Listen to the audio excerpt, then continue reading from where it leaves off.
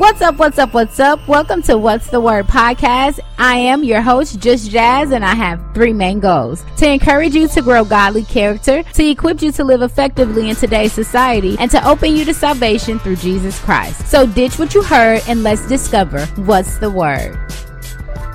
Hi, you guys. Oh, I forgot. Welcome back, scholars. Yes. I know you guys have been waiting on me to say it. I actually forgot that was my thing. So, honesty moment.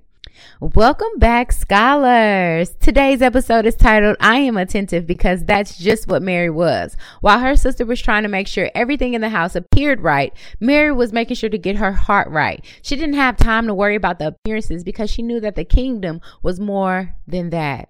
How many of us can say the same? How many of us can say that we are more attentive to the needs of the kingdom than to our personal needs right now? Attentiveness means paying close attention. Let's take inventory of our lives right now and see, what are we most attentive to? Some wins for the week is that God always shows up and shows out in my life. I have new opportunities, new perspectives at work, new health goals. I am finally getting back to myself. As you know, we are studying the book of Matthew. If you haven't listened to the previous episodes, I strongly suggest you do so you can have a better understanding of where we are. Today, we will analyze the life of Mary, Lazarus' sister. She was a dynamic character that even Jesus didn't want anyone to forget. Mary's story can be found in Matthew chapter 26, Mark chapter 14, Luke chapter 10, and John chapter 11. Today, I want to remind you to show God some hospitality. Make him feel welcome in your life. What does it mean to be hospitable, you ask?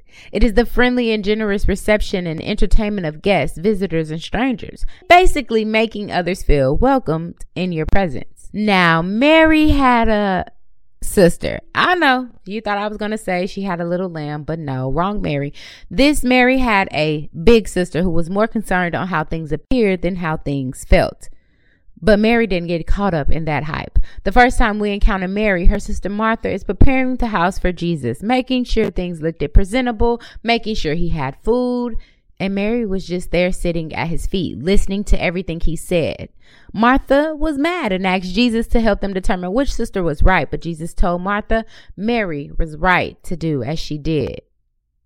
The second time we encounter Mary, she is pouring expensive perfume, like a gallon of Chanel No. 5 or Gucci Guilty, on Jesus's feet, preparing him for his burial. She is so in tune with what's going on that Jesus promises that her act of worship will never be forgotten. Now, of course, this is about Mary, but how many of us can relate to Martha, being unattentive to what's going on around you, trying to make sure everything is in order before we invite God in, not knowing that he's already there?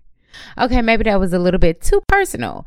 How many of us have heard others say, I still have time to get my life together, or I'm not ready to make that commitment to God right now? How many people do you know who are seemingly, quote unquote, getting their life together, yet they aren't the most welcoming person? You feel as if you have to walk on eggshells around them. Or maybe they are well put together. They make you feel welcome, but they ignore the fact that God is right there in the mix. Of course, we can keep going on with scenarios, but the goal is to get better. Mary serves as a good example of how to be attentive to what God is doing right now in your life. A lot of times we can say, looking back, I know that thing was a God thing. No, let's scratch that. Let's start looking now. Notice that thing. God is in your house right now. Pay attention. A couple of lessons that we can learn from Mary and Martha is to give people their flowers while they are here. Mary was at Jesus' feet, making sure he knew how important he was in her life. Mary knew when to listen and when to act. Sometimes people like me are always feeling like they have to be in action. This is not true. Some of the best action is listening, which to some may not look like much, but it is a lot. They both teach us that acts of obedience and service have widespread effects. Of course, everyone wants to be remembered for something special, but you never know how God can breathe onto your obedience. You think that you're just helping out a friend, but now you've given her granddaughter a new perspective. You think you're just saying yes to a ministry, but you've really helped break generational curses, not just in your life, but in the lives connected to your life. You think you're just giving someone a ride, but you're showing them how to be a better person, how to be more like God. Martha teaches us that the busyness of serving God can sometimes become a barrier to knowing him personally. And as a podcast plug, yes, I have a podcast and a Bible study that I do on Saturdays. And you can tell that I am working for the Lord. But how many of us have done hard work on the job but never went to the boss at the end of the day to say thank you for the opportunity? I know I can raise both hands, honestly. Or vice versa. I remember going to church 4 days out of the week and I never felt more away from knowing God. I have to take breaks and disconnect just so that I can feel that power of reconnection. God reminds me that he's not going to compete with the other things in our life. We have to diligently make time for him. While preparing for this episode, I looked up ways that we could be more attentive, and I hope that you are able to identify with them and add them to your daily routine of things. The first way we can be more attentive is to disconnect from things, people, and places.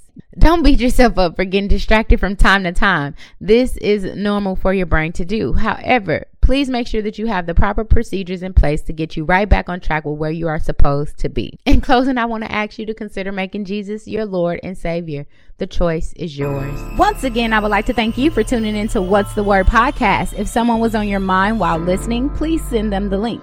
And if you enjoyed this episode, please be sure to leave a review, y'all. Make sure you connect with us on social media on Instagram at __ What's the Word podcast and on Twitter at __ What's the Word. If no one has told you today, I love you and I appreciate you. Now go be a blessing.